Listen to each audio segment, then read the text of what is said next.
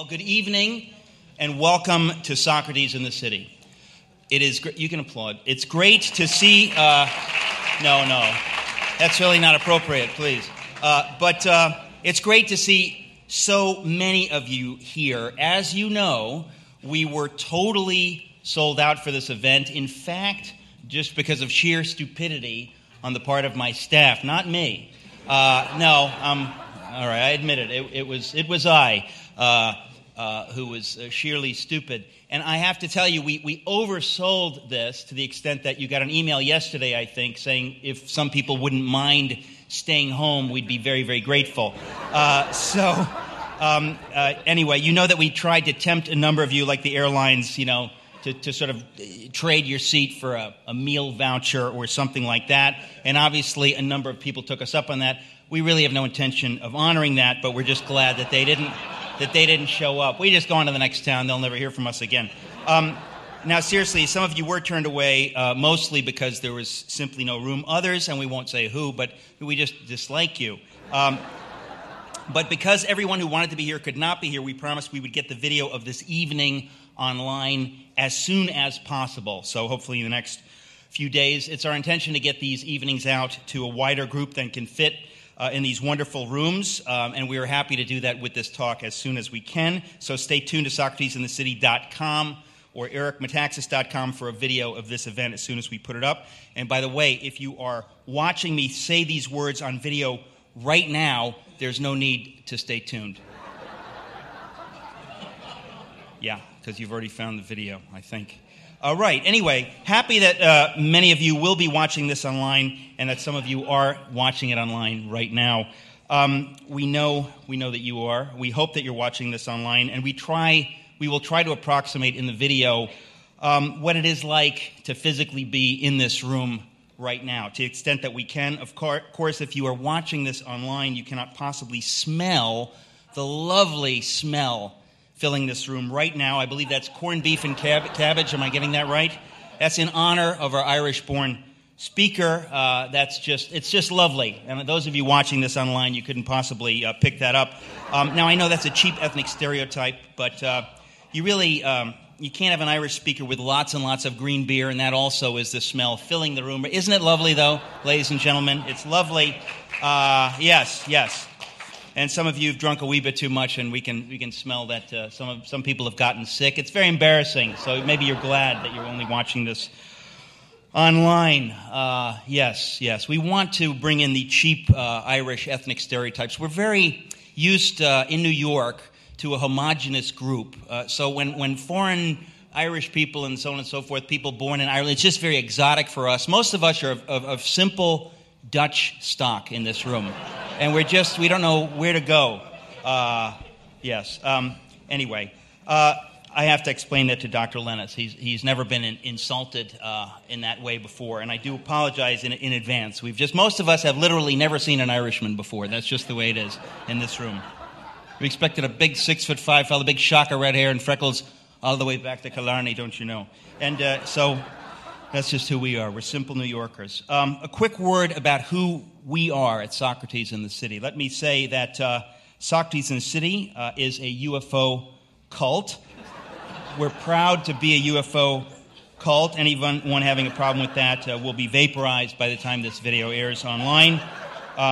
We don't normally, of course, admit that we're a UFO cult publicly, so let's please keep that in this room if you don't mind. The people watching this event online will not hear me say what I just said. Instead, for those sentences, we will dub in an audio of Beyonce singing the Star Spangled Banner. Or Danny Boy, as the case may be.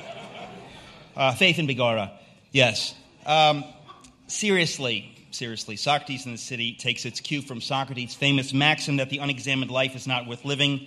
So we gather now and again to hear speakers deal with the so-called big questions, what we like to call life, God, and other small topics. In the past, we've heard from speakers who've dealt with the interface between faith and science, as we will tonight. We've heard from Sir John Polkinghorne, from Dr. Francis Collins, and of course from Chris Angel Mind Freak. Thank you. The interface between faith and culture is at the heart of the big questions in our own culture because, of course, a false wall has been set up. Between them, we get the idea that we have to make a choice, either faith or science. That's wrong on a number of levels, and I hope Dr. Lennox will help us think that through a bit tonight. He will, of course, be talking about the creation account in Genesis and how that does or does not comport with what we know from science. He will also be proving the existence of leprechauns. And, well, I didn't write this, I assure you. This is just unbelievable. It's unbelievable. I'm not even going to read the rest of this. A quick word on our format. Dr. Lennox, about whom I shall seriously tell you in a moment, will speak for approximately 45 minutes. We'll then have time for Q&A, and he's got a special treat for the Q&A. And then we'll stop at 8:25, 8:30 promptly, as we always do, and then we'll have time for Dr. Lennox to sign books. Okay, so Dr. John C. Lennox, Ph.D., D.Phil, D.Sc., notorious B.I.G., is a professor of mathematics at the University of Oxford. He is the author of many books, including God's Undertaker, Has Science Buried God?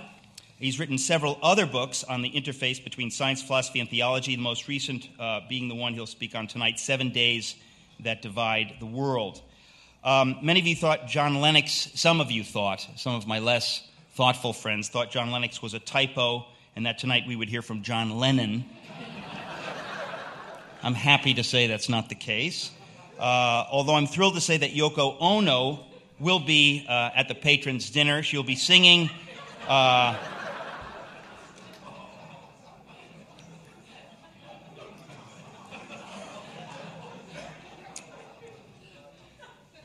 I think I mentioned in several of our emails, one of the reasons that I'm particularly excited for us to hear from Dr. Lennox tonight is that he was a student at Cambridge, and he was a student under C.S.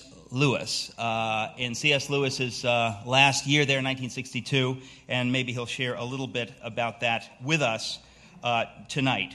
He is, as I mentioned, I think, a professor of mathematics at the University of Oxford, a fellow in mathematics and the philosophy of science, and pastoral advisor at Green Templeton College, Oxford. He's also an adjunct lecturer at Wycliffe Hall, Oxford University, at the Oxford Center for Christian Apologetics, and is a senior fellow of the Trinity Forum.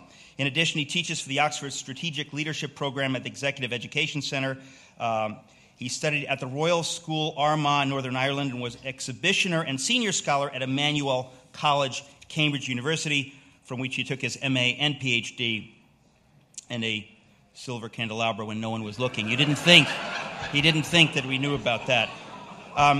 He worked for many years in the Mathematics Institute at the University of Wales in Cardiff, which awarded him his DSc for his research, and holds a DPhil from Oxford University and MA in bioethics from the University of Surrey. There's so much here, my goodness. He's lectured extensively, of course, in North America and in Eastern and Western Europe on mathematics, the philosophy of science, and the intellectual defense of Christianity. He has famously debated Richard Dawkins on the God delusion in the University of Alabama in 2007, and on the topic, Has Science Buried God, in the Oxford Museum of Natural History. He's also debated Christopher Hitchens at least once on the new atheism at the Edinburgh Festival in 2008, and I believe in Birmingham with my friend Larry Taunton. And he's also debated Peter Singer on the topic of, is there a God? He speaks Russian, French, Spanish, and German, so his hobbies, of course, are languages, amateur astronomy, amateur bird watching, amateur professionalism. I don't know who wrote this. Professional amateurism and professional wrestling.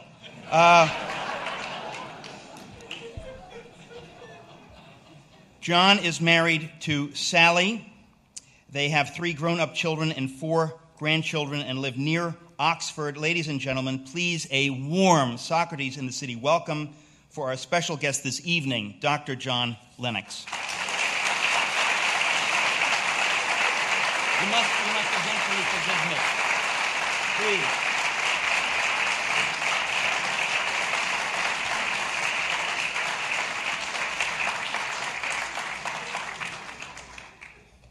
I'm sure, like you, ladies and gentlemen, you're enjoying the one-man show. It's a great pleasure for me to be invited to speak to this forum, Socrates in the City, because Socrates is one of my great intellectual heroes. Now, I ought to preface my remarks by saying that I am a mathematician, and the received definition of a mathematician is a person who talks in other people's sleep. But a mathematician who is 5 hours jet-lagged is in serious danger of going to sleep in his own lecture, which, incidentally, has happened on at least 3 occasions that I know of. Eric asked me to tell you a little bit about C.S. Lewis, which is not part of this talk. But my memories of him are very vivid.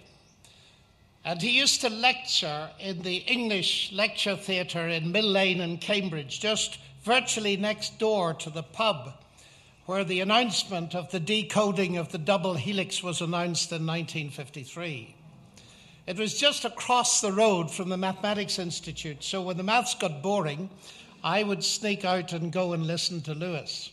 The room was about this size. It was absolutely packed, people sitting on the floor, and there was just space for him to come through the double doors and wend his way up to the podium.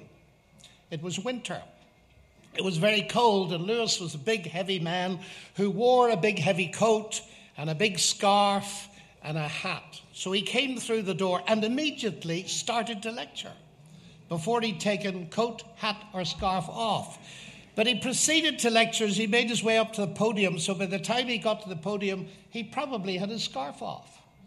And then he'd take his hat off and put it down and his coat off, and by the time all that was done, he was way into the lecture, word perfect. I can't remember him using notes. The interesting thing was, when he finished the lecture, he reversed this process. So still lecturing, he'd put on his hat, right, up his scarf, put on his coat, and the last words would be uttered as he disappeared out through the door.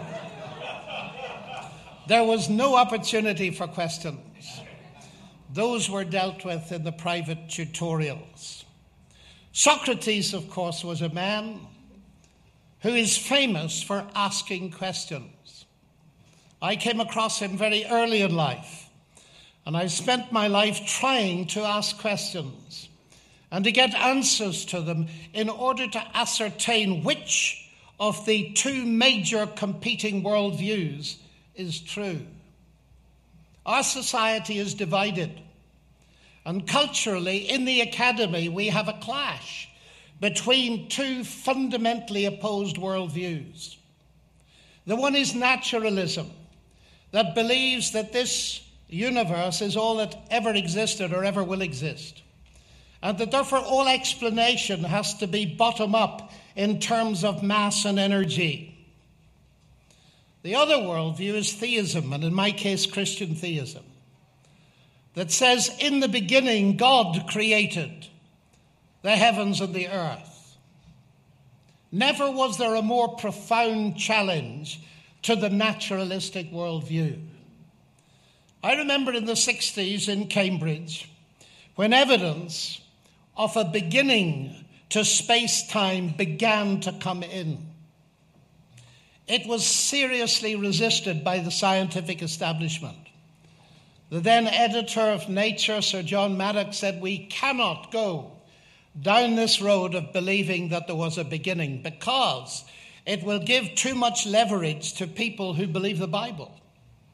In other words, here was science being resisted because it appeared to run parallel to what Scripture said. Now we know that the majority of scientists believe that space-time had a beginning.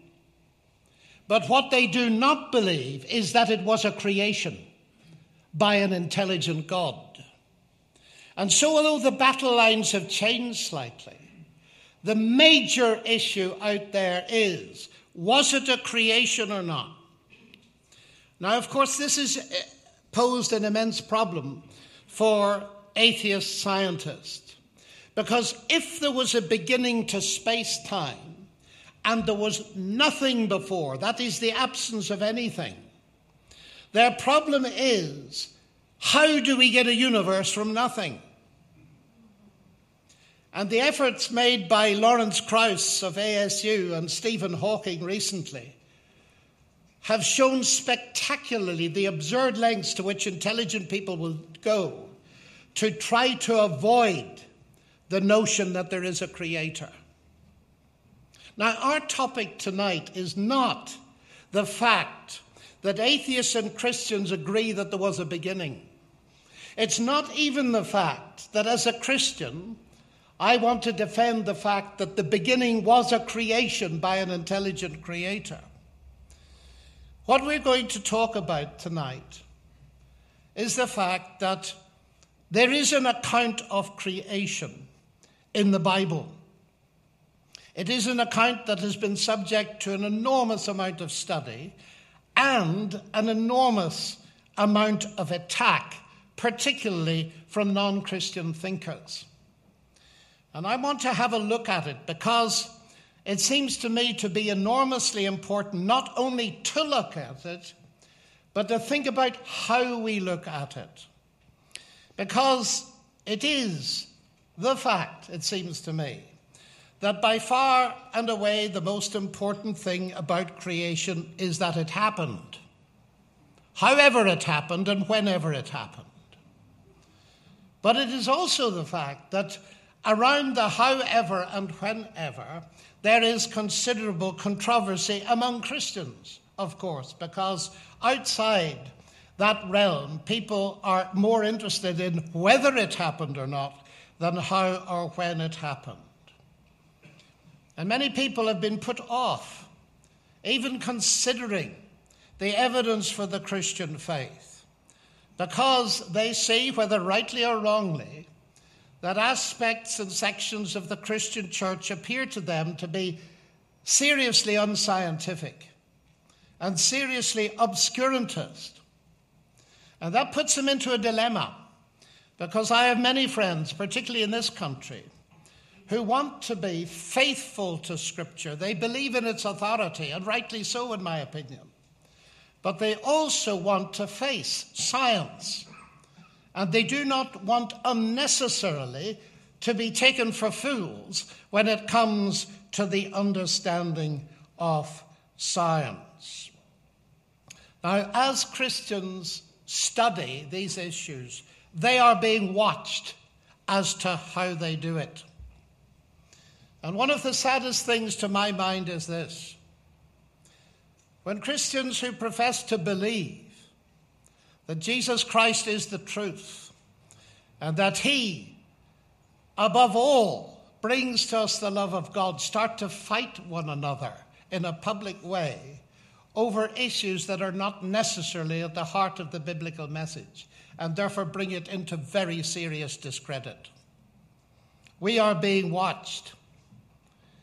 And so it's important that we get some kind of perspective on what is for many people a very, very sensitive and controversial subject. Because there's a double tension. There's the question of being faithful to their understanding of the authority and inspiration of Scripture, and on the other hand, not being obscurantist when it comes to the developments in science. And so to get some kind of perspective on this, on the way we handle controversy, I want to go back to the 16th century.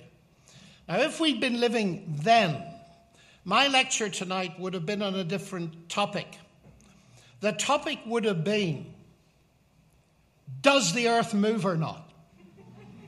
And you would have been fascinated to hear, I hope, what someone thought about this newfangled idea that contradicted the Bible, the claim that the earth moved.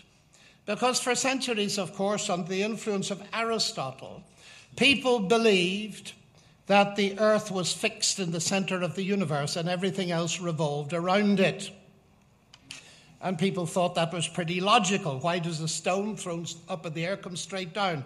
If the earth is moving, why doesn't it come down a bit further along the way? And so on. Why do not we feel a strong wind blowing in our faces in the direction of the earth's motion, and so on? Now, it wasn't only the intellectual scientists of the day who believed it. The Christians believed it because they read the Bible.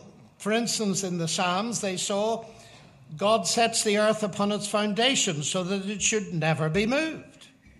Or 1 Samuel 2, for the pillars of the earth are the Lord's, and on them he has set the world. So there is scripture saying that the earth doesn't move. And this upstart, Copernicus, and after him Galileo, claims it does move. And that caused the initiation of a great questioning in the Europe of the day. Now, we are in an interesting situation because I suspect that the vast majority in this room believe that the earth moves. That poses an interesting question for the Christians among us, if there are any. How is it you've come to believe that the earth moves when Scripture says it doesn't move? Interesting, isn't it? And nobody gives a thought to it because we've long since, but it took 1,700 years to sort this one out. And I want to discuss it a little bit with you because it's comfortable enough because it's distant. But the fact is that the Bible says the earth is fixed so it doesn't move. And the other fact is none of us believes it doesn't move. So we're in a quandary, aren't we? And we have to face it. So let's have a look at this to see why it is we're not all fixed earthers. The question, of course, comes down to this. How do we understand the Bible? That was the question at stake during the Galileo controversy. So let's think of some general principles of understanding. One should, of course, in the first instance, be guided by the natural understanding of a passage. The reformers in the 15th and 16th centuries adopted an approach which they called the literal method. They didn't mean literal in the way we often use it, though. They meant the sense of interpretation of a text which is obtained by taking its words in their natural or customary meaning and applying the normal rules of grammar. Now, that's enormously important because, of course, when we come to the fundamental doctrines of Christianity, they are first and foremost to be understood in their natural primary sense. Creation is not a metaphor for anything. It involved an actual bringing into existence of the cosmos. The cross of Christ is not a metaphor. In the first instance, it is an actual crucifixion. It has, of course, significance way beyond that, and so on. But that basic principle needs immediate qualification because, of course, if we ask for the natural reading, there can be more than one. For instance, in Genesis 1, the word earth is first used for the planet, and then a little later it's used for the dry land as distinct from the sea. Now, both times the word earth is clearly meant literally, but there are two different literal meanings. So we must be open for that possibility. Then, there are many places where a basic literal understanding won't work. Let's take the statement that Christ made, I am the door. It's clearly not meant to be understood in the primary literal sense of a door made of wood or steel or plastic. It is meant metaphorically. But now here we need to listen to C.S. Lewis. Because the word door in that statement is a metaphor, that does not mean it doesn't stand for something real. It does. Jesus claims to be a door in a very real way, a door into a spiritual experience of God that we can ourselves experience. That experience is literal at that level, but it's not literal at the primary level. Do you see the difference? But that shows you that the word literal is a very slippery word to use. Now, we're used to dealing with this in language, in ordinary conversation.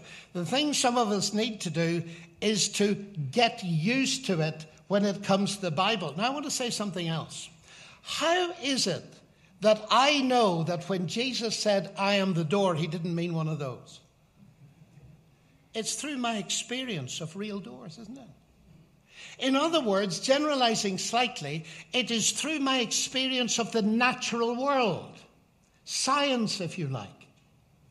You see, what escapes many of us is the fact that our interpretation of almost anything depends critically on our experience. So when we hear Jesus say, I am the door, because we know what a door in the physical sense means, we immediately go up to the next level. So it is, in that generalized sense, science that's helping us. So we needn't despise our experience of the natural world too rapidly.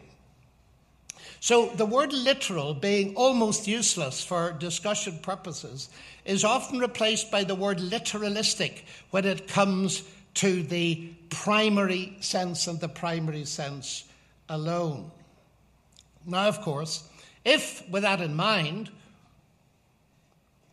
we ask the question, what level should a text be read? It's often obvious. But sometimes it's not so obvious, and that's, of course, where all the controversy begins. Now think of the moving earth controversy. For many years, if not centuries, there would have been two groups. At the first, a big group of fixed earthers and a tiny group of moving earthers. But as time went on and evidence came in more and more, the group of moving earthers grew and the group of fixed earthers got less and less. And they had to somehow come to terms with the idea that Scripture appeared to say that the earth was fixed and it didn't move. So what were they going to do? Now, were the people who began to believe in a moving earth just people who'd given up on the authority of Scripture and jumped on the bandwagon of science? Or what? Well, let's think about it. Let me make clear that I am a scientist who believes that Scripture is the fully inspired word of God and authoritative. I'm not shy, therefore, of drawing scientific implications from it when warranted, but saying that Scripture has scientific implications, like, for instance, the fact that it for centuries has announced that there was a beginning, and scientists only began to look for it in about the 1960s. I have frequently suggested to scientists, perhaps if they'd taken the Bible a bit more seriously, they'd have looked for evidence of a beginning a lot earlier. But be that as it may, the important thing to realize is, although there are parts of Scripture that talk about the physical universe, that is, they've got the same subject matter as science, the Bible is clearly not a scientific textbook. I do not teach Newton's laws from Leviticus. And John Calvin, no less, said in his commentary on Genesis, nothing is here treated of but the visible form of the world. He who would learn astronomy and other recondite arts, let him go elsewhere. But it's very important, having realized that the Bible answers actually the more important questions, the why questions of purpose, rather than the how questions of how it works. That nonetheless, Scripture has truth to tell about the objective reality that we call the physical universe. And therefore, we must try to understand what it is and what it isn't that the Bible has to say on this topic. Now, many years ago, centuries ago, Augustine had some advice as to how Christians should engage with science. Usually, he wrote, even a non-Christian knows something about the earth, the heavens, and this knowledge he holds as to be as certain from reason and experience. Now, it is a disgraceful and dangerous thing for an infidel to hear a Christian presuming to give the meaning of Holy Scripture, talking nonsense on these topics.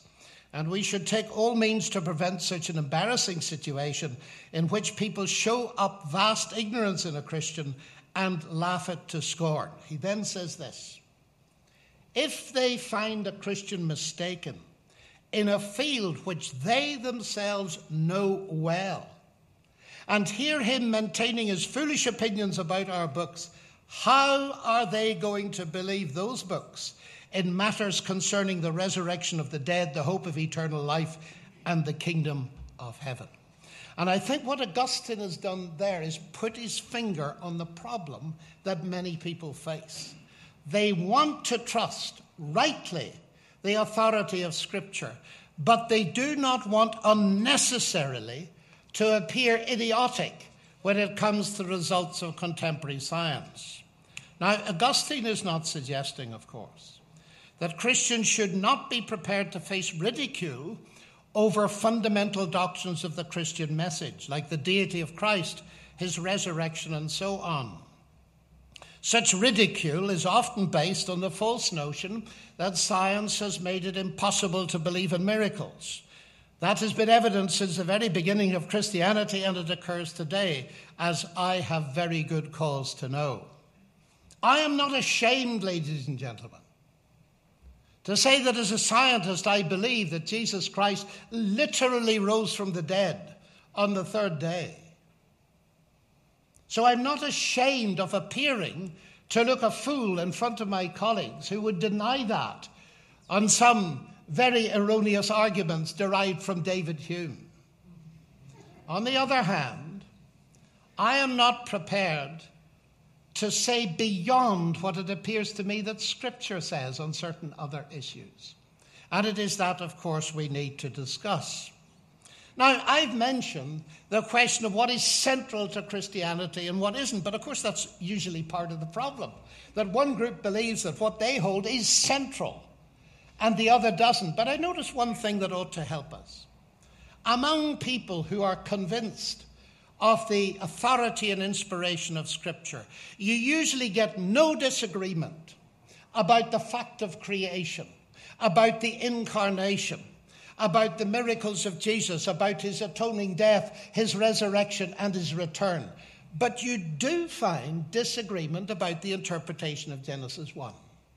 Now, that fact alone ought to make us humble. There is something here to be thought about, no matter where we are coming from. Now, what about Augustine's advice? You see, looking at the moving earth, fixed earth controversy, we now know that the earth does not rest on literal foundations or pillars made of stone, concrete, or steel. We can see that the words foundation and pillar are used in a metaphorical sense, but Lewis, again, it's a metaphor for a reality.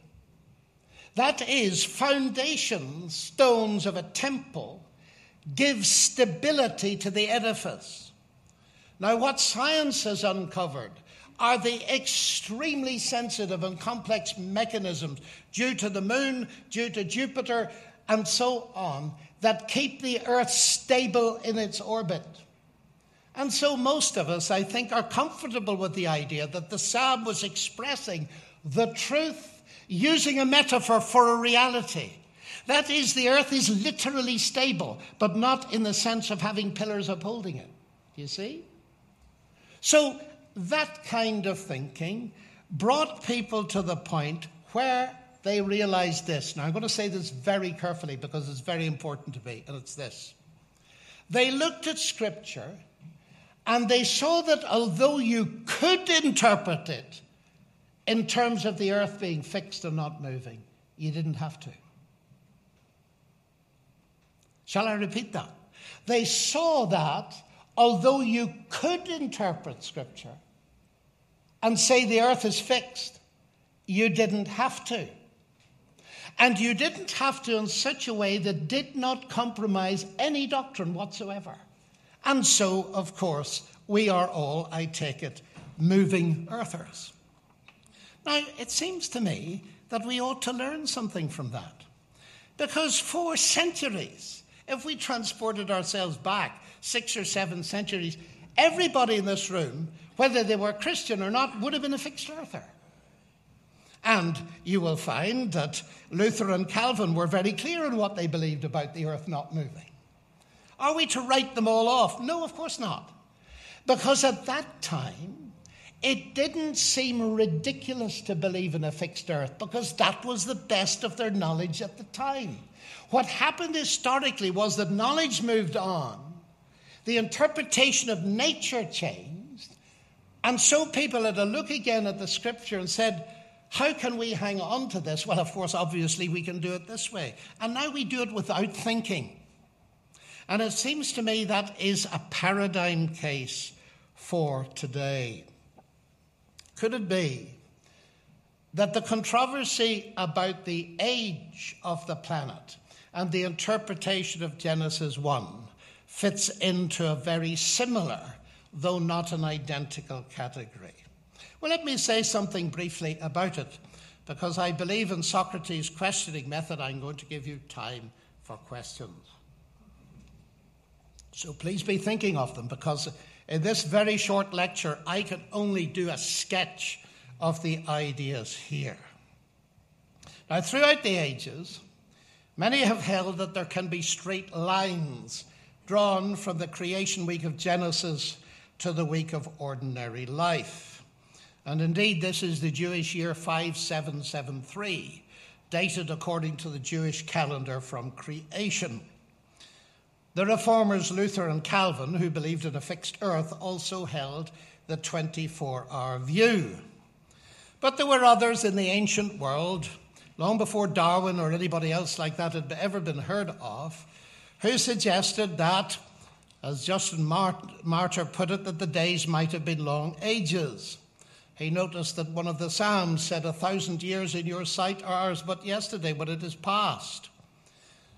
And in the 2nd century, Clement of Alexandria thought that creation could not take place in time at all, since, I quote, time was born along with things which exist. And Augustine, who wrote a great deal about Genesis, openly stated in his book, The City of God, that he found the days of Genesis difficult. In fact, he held that God had created everything in a moment, and that the days represented a sequence used simply to explain it to us. Now, these men were not armchair theorists, and they existed long before the days of modern science. Many of them gave their lives, of course, for their Christian faith. So let's come to these Genesis days. The interpretations are many. I've counted 15 or 16, I think, but they morph into 3 or 4 main streams. Number 1, the 24-hour view. The days are 24-hour days of one earth week, less than 10,000 years ago.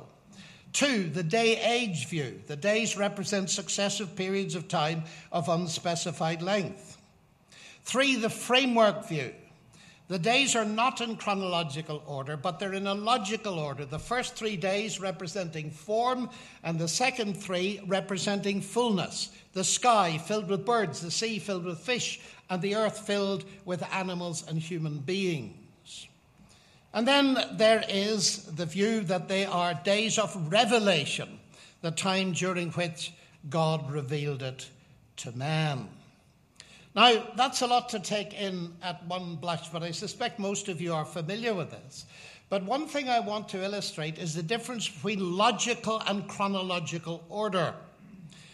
If you compare Genesis 1 with Isaiah 45:12, you'll see what I mean. Here's Isaiah. I made the earth and created man on it. It was my hands that stretched out the heavens, and I commanded all their host. If you take that as a chronological statement, it means the earth was made before the heavens. But is it meant to be taken chronologically, or is it meant to be taken logically? When we are describing things, we often mix those two orders, depending on our point of view. So there are these various views. The framework view is one that is very much to the fore these days, particularly the version of it given by John Walton called the Cosmic Temple view. That is, I repeat, the idea that the first 3 and the second 3 days are in parallel. I would just make a simple observation that the fact that they are in parallel is fairly obvious. But the second thing is, it doesn't mean that there's no chronology. You can't put birds in a sky that's not already there, to put it crudely. So even the framework view has implications of an implied chronology. Now, what should we think of all these different interpretations? Well, they make me very careful. And I do not claim, ladies and gentlemen, to have a definitive solution of this. But what I want to share with you, a number of things that have helped me think about it. The first thing we note is that they are different interpretations of the same text. Now that is interesting because it means that people have a certain difficulty in understanding what this text means. And I suspect a lot of it comes from, in my experience, that not enough time has been taken to see what the text actually says, as distinct from what it means. Now, those two flow into each other. But what I'm going to try to do tonight is very briefly look at this again and take you through it and see what it says. If you look at the first chapter of Genesis, you first of all have a statement regarding the creation of the heavens and the earth in the first two verses. Then we have 6 days of God's creation and organizational activity, culminating in the creation of human beings in God's image. And then we have the 7th day of God's rest. So it's a very simple, an introduction, a middle, the 6 days, and as Aristotle would say, an ending. So that the initial, immediate impression is a chronological sequence of events, the briefest, if you like, of brief histories of time. It starts with an earth that is without form and void. There's nothing much there. It ends with the earth full of all kinds of life. And culminating the process is the highest form of life, human beings made in the image of God. And let me just stop there. The very fact of a sequence is fascinating, because it seems to be saying, whatever you believe about the days, that God did not create everything at once. There is a sequence with a goal. And what is the goal? It's human beings made in the image of God. Ladies and gentlemen, our world desperately needs to hear this today. Human beings are the only creature or thing in the entire physical universe that are said to be made in the image of God. The heavens declare the glory of God. It is nowhere said they were made in his image. You were made in God's image. And that distinguishes you above every other creature. You don't need me to remind you that in America and in the United Kingdom today, there is enormous pressure to devalue human beings to just another species. And before we get into the details here, just let's see what this text is actually saying. It's saying that you, as a human being, are uniquely valued because you are made in the image of God. That is an immensely powerful and important message. So there's a sequence of days and a rest, which becomes, of course, the model of our Earth Week. And in any age, readers of Genesis 1 would be familiar with this basic cycle of life, the human working week. And they would know the law of Exodus. Remember the Sabbath day to keep it holy. 6 days you shall labor, do your work, and so on. And the readers would clearly understand that Genesis 1 portrays God as a creative craftsman going about his week of work, taking rest each night from evening to morning, and then having a day of rest in the end. But of course, the thoughtful reader would realize a lot more, would realize that God's work of creation was vastly different from their work. We do not do the things that God does. Indeed, the Hebrew word for create is only used in the Bible with God as subject. The readers would also realize that their rest was not the same as God rests. God never slumbers or sleeps. And they would realize that God's creation week was never repeated, whereas theirs was.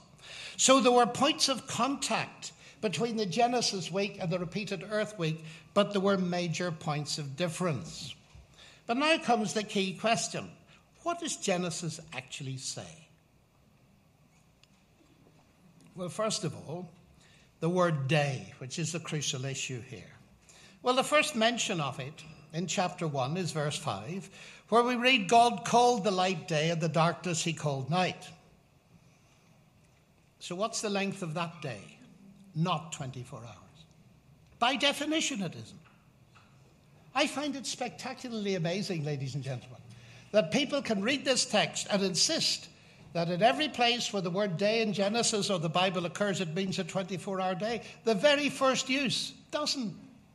It contrasts day with night. And that reminds us of the multivalency of the word day in most languages. I came on Tuesday in the day is not saying the same thing twice. It's saying I came in the daytime. So the very first use of the word is the contrast between the 12 hours, at the equator at least, of day and night. So number one is not a 24-hour day. It's actually less. So that's the first thing. Secondly, the second occurrence is in the same verse. Day one involves evening and morning and would be naturally understood by Hebrews as what we would think of as a 24-hour day. So now we have two meanings for the word day, but there are more. We come to the seventh day, the Sabbath. There's no mention of evening and morning. And for centuries, people have asked why. And Augustine and many others made the sensible suggestion that God rested on the seventh day, but he didn't start creating again. That Sabbath rest has remained until today and is still going on. And hence, the word evening and morning is not appended to it. So there's at least one very long day that I find millions of Christians believe in anyway, without necessarily being aware of it. So the seventh day, arguably at least, is different from the first six, which is different from the first mention of the word day. God, of course, rested from his work of creation, not from his work of redemption. That is a different matter and is very important. But ladies and gentlemen, the implication of God resting from his work of creation, that is immensely important. Because it means that things were going on during creation that aren't going on anymore. So that the present is not a total key to the past. Now, of course, that is dynamite in certain academic circles, but I'm simply trying to see what Scripture is saying. It's saying that God did certain things and he stopped doing them. There was a rest. But then finally, in Genesis 2 verse 4, we meet the expression, when God created. But the word when there is the Hebrew word for day. And you see, here is now another use of the word day that we've all got.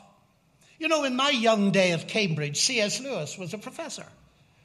You would never think of asking me, was that Tuesday or Wednesday? Because day there is an expression, for an indefinite period of time, isn't it? It's used in Hebrew in that way. It's used in most languages in that way. So now, looking at this fascinating text, we have several distinct meanings. They're all primary meanings, and they're all different. Now, this text is roughly 100 words. And here's a word used in 5 different senses, which warns me that this is extremely sophisticated writing. It may be very simple on the surface, but there's a sophistication to it that begins to emerge very rapidly. So how should we interpret all that? Well, the next point to make, I think, is this. Verses 1 and 2 of Genesis, in the beginning God created the heavens and the earth, and so on. Those two at the beginning are separated from the period of days. I find many people haven't noticed that. Because every day from 2 on begins with, and God said. So you would logically expect that day 1 begins with, and God said, but that means that it's verse 3 and not verse 1. In other words, the creation of the heavens and the earth, however you interpret the days, according to the text, did not occur on day 1. Now that's very interesting, isn't it? Because if that is the case, and the Hebrew experts whom I have consulted tell me that the Hebrew changes the tense to make that extremely clear, that verses 1 or 2 are written in such a way as to indicate this occurs before the main narrative. Well, ladies and gentlemen, one of the major issues I hear around the place is, how old is the earth or the universe? I'm not so sure that Scripture even discusses it. Because whatever you think of the days, whether you think that there are days of 1 week or long days, if they were not at the beginning, then the beginning occurred at an indefinite time in the past. Now, if Scripture doesn't tell me when the beginning was, then why should I be dogmatic about it? Because it's not the issue. All right? Now, of course, a lot of things get conflated here. Because we loosely talk about the age of the earth, but there are several ages to be thought about, aren't there? There's the age of the universe, there's the age of the earth, and there's the age of life, and there's the age of humanity. They're not all the same. Even if you believe in a literal 6-day week 10,000 years ago, they're not all the same. And it's important to differentiate them. I'm simply making point number 1, that as far as I can see, the text of the Bible does not discuss the actual age of planet Earth at all. It simply tells us in the beginning, whenever that was, God did it. What it now concentrates on is a sequence of days. Well, you say, now, let's get down to it. You just told us evening and morning, day 1, day 2, that's a 24-hour day. That's exactly what I said, ladies and gentlemen. But now let's think again. Because there's another little thing. If you look at the Bible, you usually see the first day, the second, the third, the fourth. That's not what the Hebrew says. Hebrew has a word for the, hayom, the day. It's not used for days 1 to 5. It's only used for days 6 and 7. That's intriguing. Because you see, if you were thinking of a normal earth week, you would either have them all without the article or them all with the article. You certainly wouldn't go not the first day, but day 1, day 2, day 3, day 4, day 5, the 6th day, the 7th day. Now, what does that mean? Well, that's very interesting, isn't it? Because you see, if we just think back, suppose you only had this page of Scripture. Forget science, forget everything else, just use logic on it and try to understand it. It's saying there is a sequence of days. We can presume they're 24-hour days, evenings and mornings. 1, 2, 3, 4, 5, 6, they're in sequence. And they're days in which, and God said. But nothing in the text demands that they're days of a single earth week. They're the creation days on which God spoke. So here's a possibility. I wouldn't die for this, you know, although some of you might want me to die for it before I go tonight. But I'm only making a suggestion that opens up a vast possibility that what these days are is what they claim to be. God spoke. It didn't take him long to speak, if I might put it that way. And God said, and something happens. It might have taken a very long time for the potential of all of that to develop. And then sometime later, God speaks. And then sometime later, he speaks again. Which means, of course, that if there are any traces of this to be found, we would expect to find what we do find, the sudden appearance of new levels of complexity. Now, might I now make a very provocative statement? And I'm coming now to the end, because I've got a stop clock here. Mine, not his. And what I want to say is this, ladies and gentlemen. Genesis says very little, and the Bible says very little about how God did it. But what it does say is very important. Let me give you the New Testament version of it. In the beginning was the Word. And the Word was with God, and the Word was God. The same was in the beginning with God. All things came to be through him. That is through the Word. It's talking about existence. How you get something from nothing. They came to be through the Word. Now listen to the unpacking of that in Genesis 1. And God said the Word. And God said, and God said. And there are 2 days on which God speaks more than once. I hope you've noticed that. On day 3 and day 6. And on day 3, fascinatingly, it's to make the difference between what we would call the inorganic and life. Now, I'm going to word myself very carefully. In Scripture, You do not get from inorganic materials to life without "and God said." On day 6, animals and human beings. You do not get from animals to human beings without "and God said." Might I point out, however obscurantist it may seem, that is the exact opposite of random unguided evolution, ladies and gentlemen. That is God speaking. Do you know what the irony of the whole thing is? That in every one of the 100 trillion cells of my body and yours, there's the longest word that's ever been discovered. The human genetic code. 3.4 billion letters long. Now, you can do a little thought experiment. You go down to the beach on Long Island, if there is one, and you see Metaxas written on the sand. What do you infer immediately? You infer an intelligent mind behind that. It's only about half a dozen letters or so, 10 letters or so. Immediately you infer upwards to intelligence. You don't know what sort of machines might have been used to write that in the sand, but what you know is you cannot explain it completely without an input from an intelligent mind. How is it, ladies and gentlemen? I sometimes drop this in the Oxford Common Room when things get boring.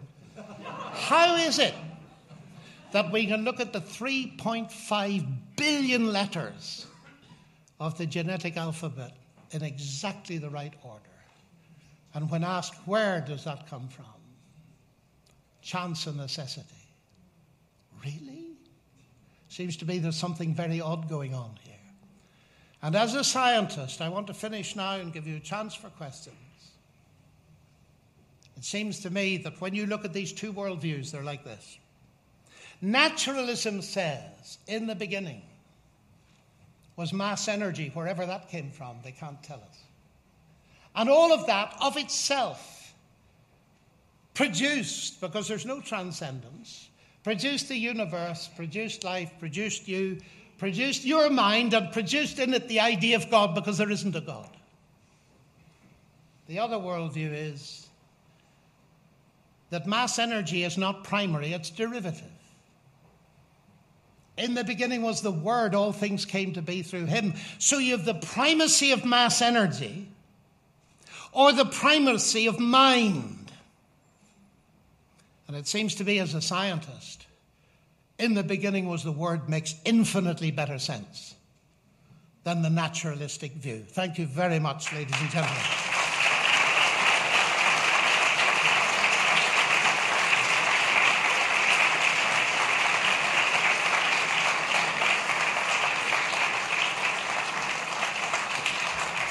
Thank you, Dr. Lennox.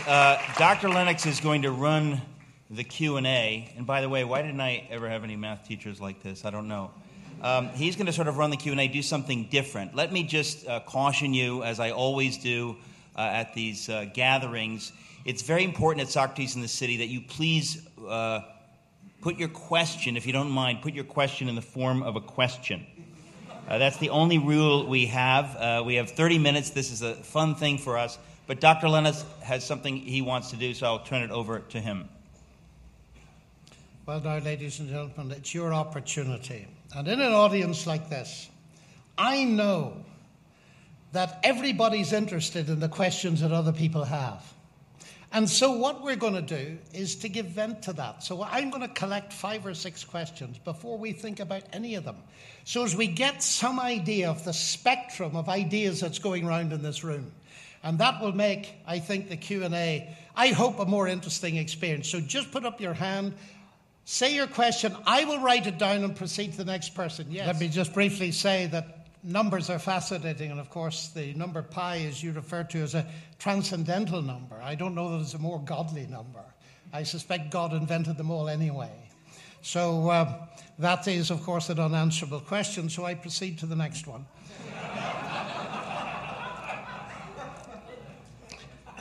Now, dark energy. I'm not an expert physicist, but the thing your question raises is that, together with your question, is how little we actually know. What is dark energy? What's driving it? And so on. And what I discover in talking to people, I was at CERN recently and asked somebody what it was, and they didn't know. I think what it points up is a very important thing. And it's a very big topic, actually, but it helps me illustrate it very well. We are bamboozled into thinking that science explains. You see, somebody comes along, Isaac Newton, and he comes with the law of gravitation. There you are. That explains it. It doesn't. Newton knew that. The law of gravity describes what happens when massive bodies. Nobody knows, ladies and gentlemen, what gravity is. I wish they'd taught me that at school.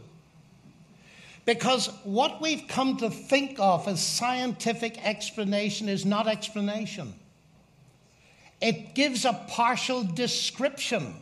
And Wittgenstein, no less, said this, that the great deception of modernism is that the laws of nature are explanations when they're not. Now that limits the effect of science, but I find that many people do not realize it. Richard Feynman, one of the most distinguished physicists in North America, once said, "Don't let anybody fool you. Nobody knows what energy is." And that's very important. I was speaking to about 500 physicists in our atomic weapons research establishment, and a physicist came up to me and he said, "Professor Lennox, that was very interesting, but you know, I detect you're a Christian." He was really sharp. And he said, "But you see, you as a Christian, you're obliged to believe that Jesus was a man and God at the same time, isn't that right?" I said, "That's right." He said, "Can you explain that to me?" Well, I said, "Can I ask you a question or two first before I try to?" He said, "Sure." I said, "Tell me, what is energy?" Actually, what I first said to him was more difficult. I said, "What is consciousness?" He said, "I don't know." So I said, "I'll do something easier. What is energy?" He said, "Well, we can measure it, we can use it." I said, "That wasn't the question. You know it wasn't. What is it?" He said, "I don't know." Oh, I said, "That's very interesting. Do you believe in energy and consciousness?" He said, "Yeah, I do." "And you don't know what they are? Should I write you off as a physicist?" He said, "Please don't." I said, "You are prepared to write me off. Because the nature of God,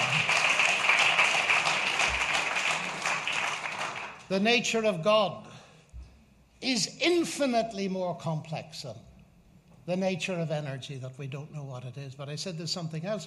Why do you believe in consciousness and energy when you don't know what they are?"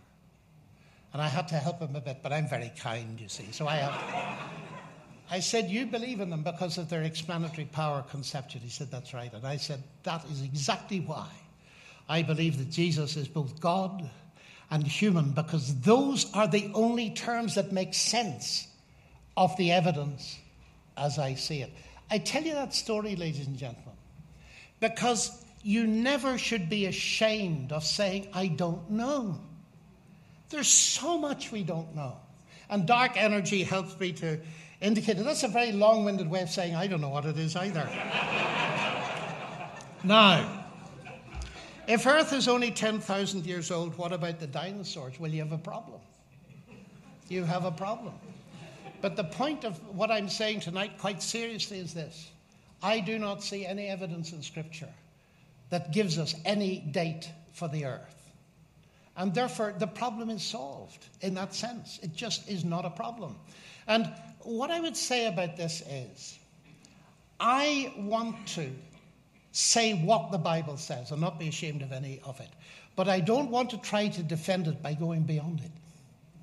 I don't want to say less than what it says, but I don't want to say more than what it says. And the more I study this text, the more I'm fascinated by its complexity and at the same time its simplicity. And people come back to me and say, and this wasn't one of your objections, but I'll make it for you.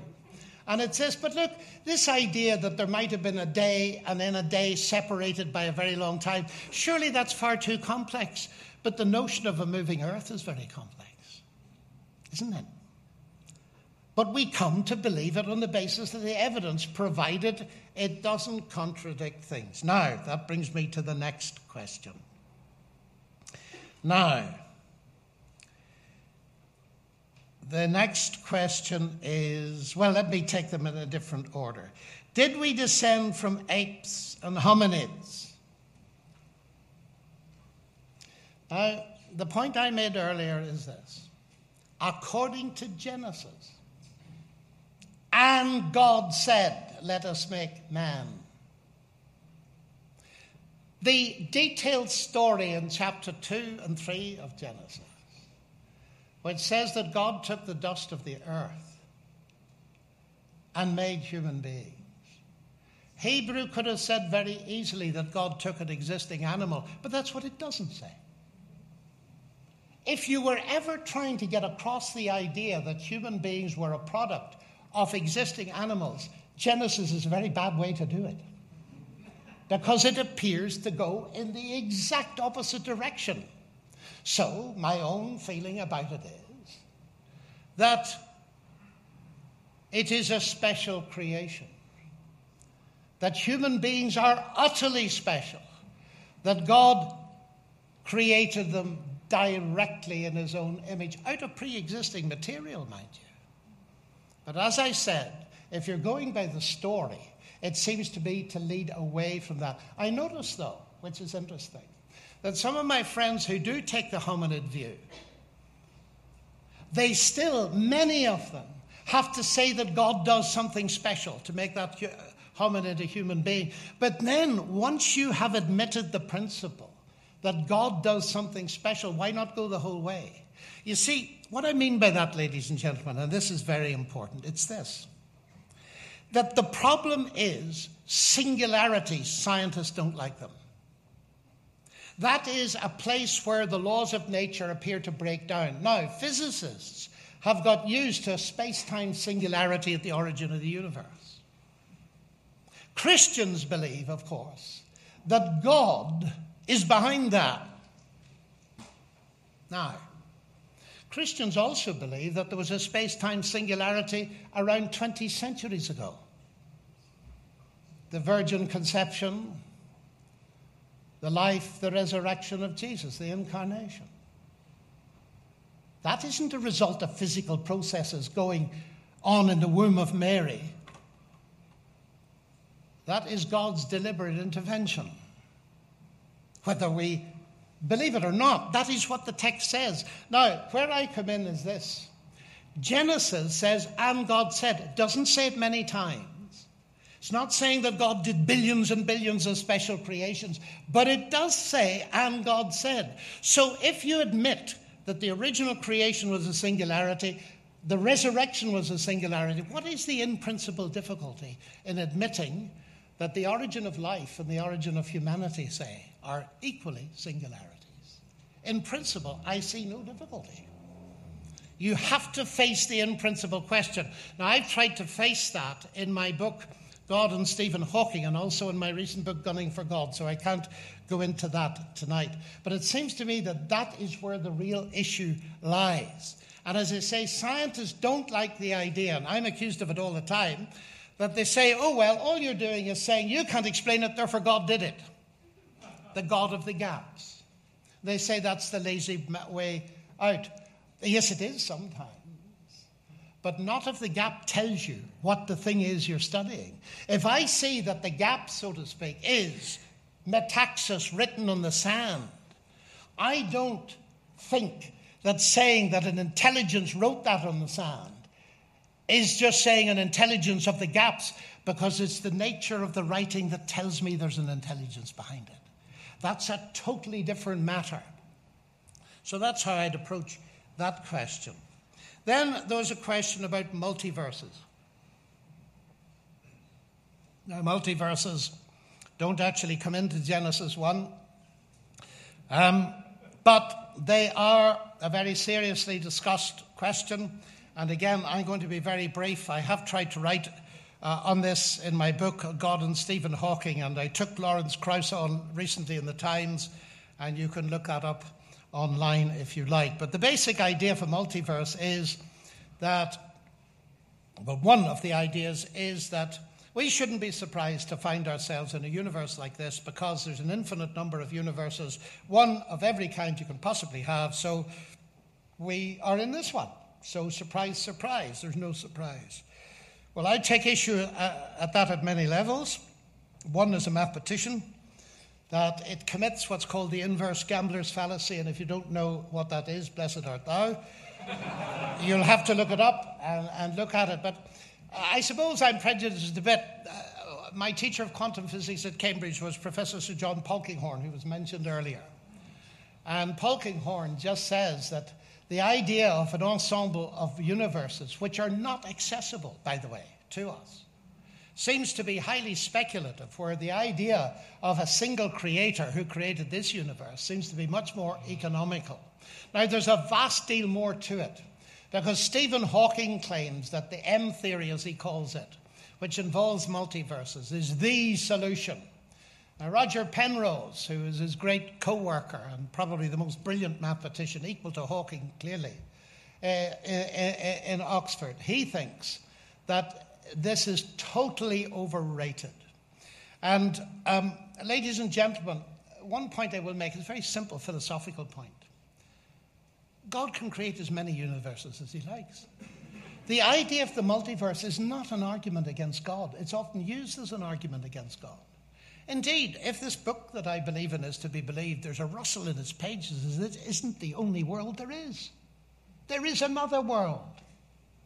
So we needn't be embarrassed by it. It's just very interesting to see how the scientists are using it.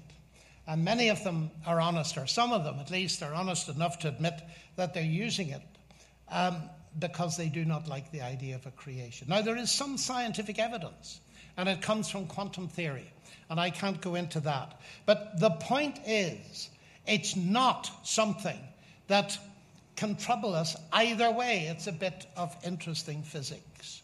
What is very troubling is the kind of thing that Lawrence Krauss came out with in Newsweek, and I'm afraid I've got enough of the Irish in me to take him up. He wrote an article on the Higgs boson. You've all heard of the Higgs boson, haven't you? Peter Higgs predicted this, and CERN discovered it. And Krauss said in Newsweek, the Higgs boson is arguably more important than God. So I replied, and I said, arguably more important than God for what? If you're explaining elementary particle physics, of course, but if you're explaining why there is a universe in which elementary particle physics can be done, no. The law of internal combustion is arguably more important than Henry Ford if you're explaining how a motor car engine works. It's not arguably more important than Henry Ford if you're explaining how the motor car came to exist in the first place. There is a profound confusion in the scientific world, exhibited wonderfully, I'm afraid, by Lawrence Krauss and Stephen Hawking. This idea, you've got to choose God or science. And I say to them, and I find 10 and 12-year-old children can understand me. I say, look, that's like saying, here's a motor car. I'll give you two explanations. One, the law of internal combustion and mechanical engineering. Two, Henry Ford, please choose. And the kids laugh, they see it, but get a professor? No. But it is seriously important, because this argument is accessible to anybody. It's to do with explanation again. Explanation involves many things. And an explanation in terms of a law and a mechanism doesn't exclude an explanation in terms of a personal agent. Okay, now come to the final question here. It was your question, sir, which I claim to have understood. You will now see whether I understood it or not. And the logic of the question I accept and feel it's so important I've devoted a whole appendix to it in my little book. And it's this. If you argue, as I did earlier, that it seems to me that not only it may well be that creation is undated, but there are long periods of time between and God said, the problem comes that means that death was in the world, logically, before the fall, as we call it, before Adam sinned and introduced death into the world, and that cannot be. Now, I take that objection very seriously because Scripture teaches.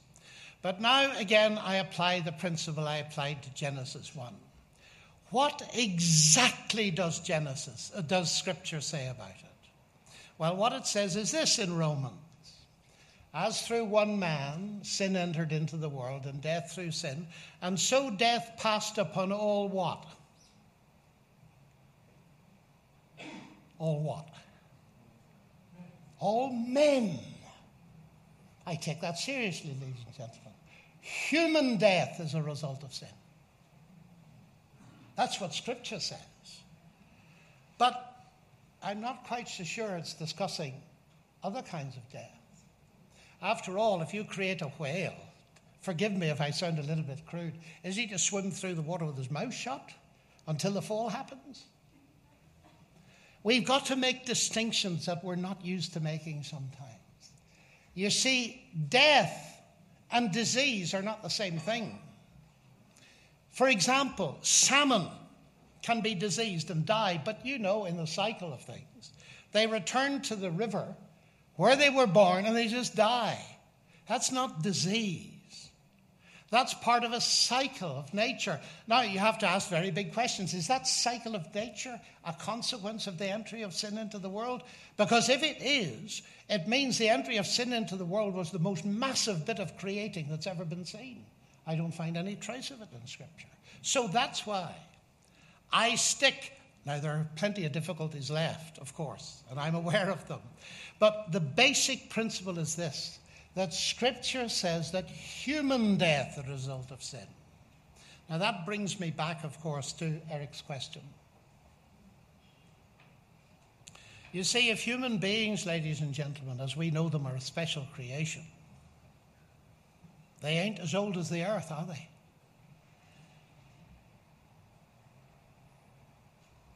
So I leave you with that thought. But one more thought, because is our time up, sir? We can go to about 8:28. Oh, we can have a couple more questions. Well, okay, yes, yes, please.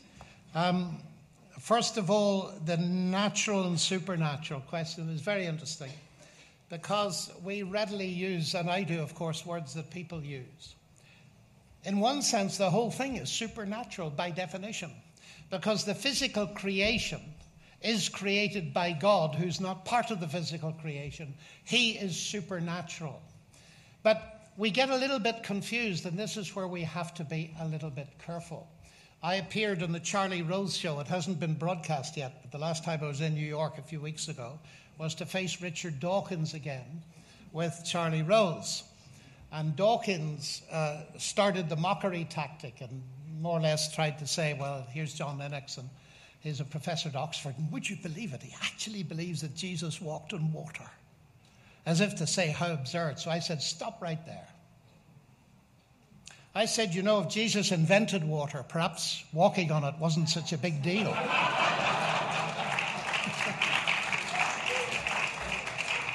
But I said, Richard, you know, we could go through all the miracles, all those claims of specific supernatural events, and you wouldn't listen to a word because you believe that David Hume has proved that miracles break the laws of nature and are therefore impossible. And I said, the irony of that is this. Forget the biblical miracles, if you wish, for a moment. You are arguing with me at the moment. You're using your rationality. And if you can give me a cause-effect chain that's unbroken right back to the beginning, then you empty it of all meaning. So in fact, and this is Lewis's argument, and a very important one, it occurs in his book on miracles, that our rationality is a window into the supernatural. So I would agree with you, but it needs to be more nuanced than I can do it at the moment.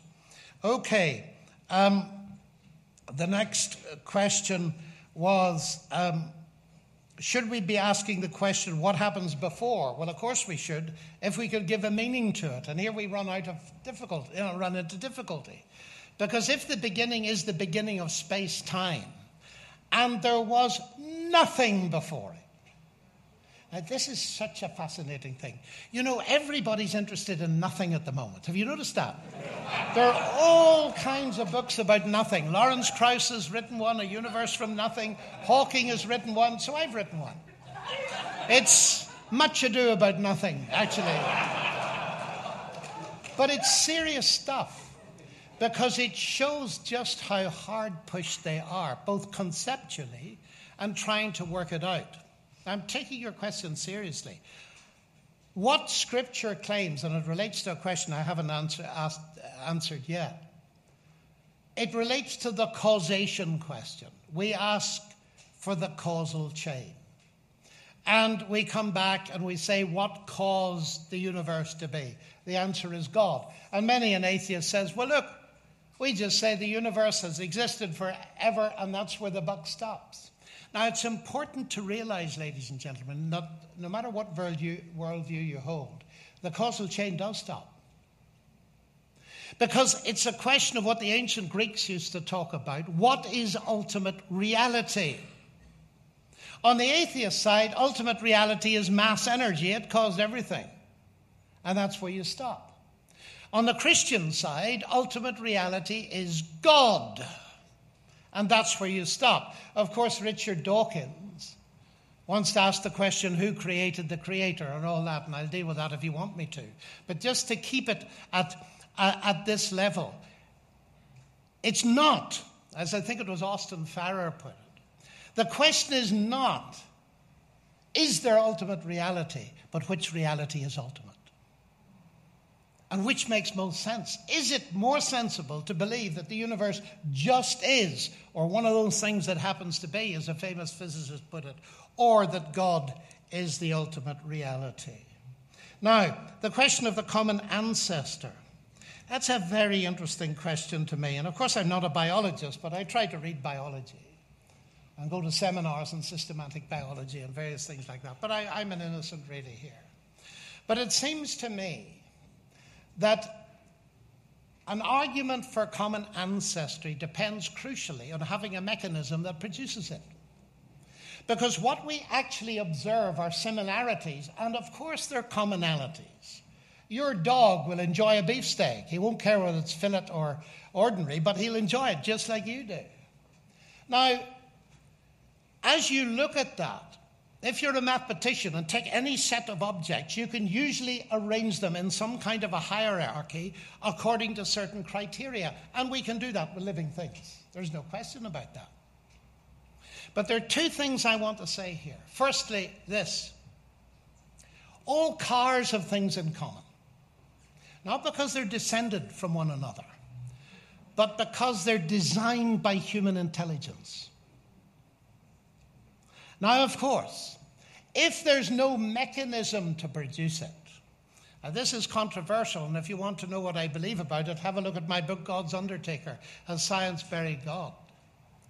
But if there's no evidence for it beyond the Darwinian notion that minor changes through mutation and natural selection, which nobody has demonstrated are creative in the sense of increasing information, if that's the only evidence, well, we don't have any evidence. All we have are things that show common features. So it is equally open, it seems to me, to argue that they have those common elements because they derive from a common mind. And it may even be more sophisticated than that. It may be there are certain links. I mean, one of the very interesting things about the Darwinian process is the work that's been done to show that even with human intelligence, a given gene pool seems to have only a certain amount of spectrum of variation. It doesn't create anything.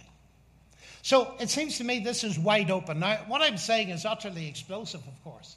And the majority of biologists would disagree with me. But mathematicians, ladies and gentlemen, have a bit of a track record on this area.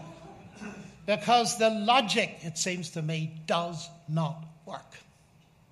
And that's where I stand. I need to qualify that a great deal. But I want to end now, if I may, making a final point. We have talked, rightly so, about Genesis 1. I have not said anything virtually about the meaning of Genesis 1. I've told you a little bit about the days. Are they the most important message of Genesis 1? They're not mentioned in the New Testament. What is mentioned is the Word. And if I had another hour, I would want to tell you even more important things about what the message of this book is. But I'm going to only say one thing, and that's about human beings. We live in a society where human beings are being attacked.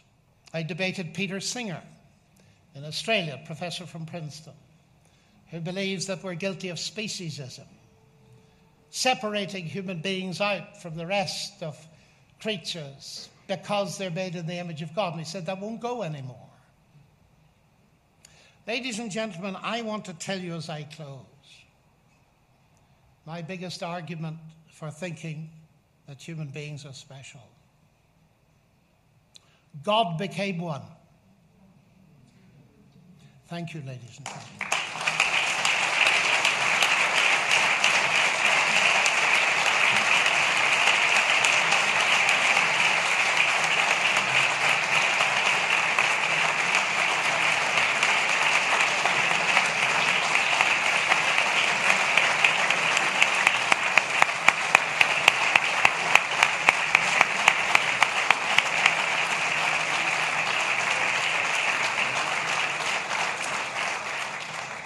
Thank you so much, Dr. Lennox. It is frustrating that we only have a few minutes with you, but let me say before Dr. Lennox comes to this table to sign books, which is the part of the point of these evenings, that the larger point of these evenings is to whet one's appetite to dig further, certainly to read the books written by the speakers that we have. This is absolutely only meant to whet your appetite. You probably have more questions now than you did when you came here. We think that's good.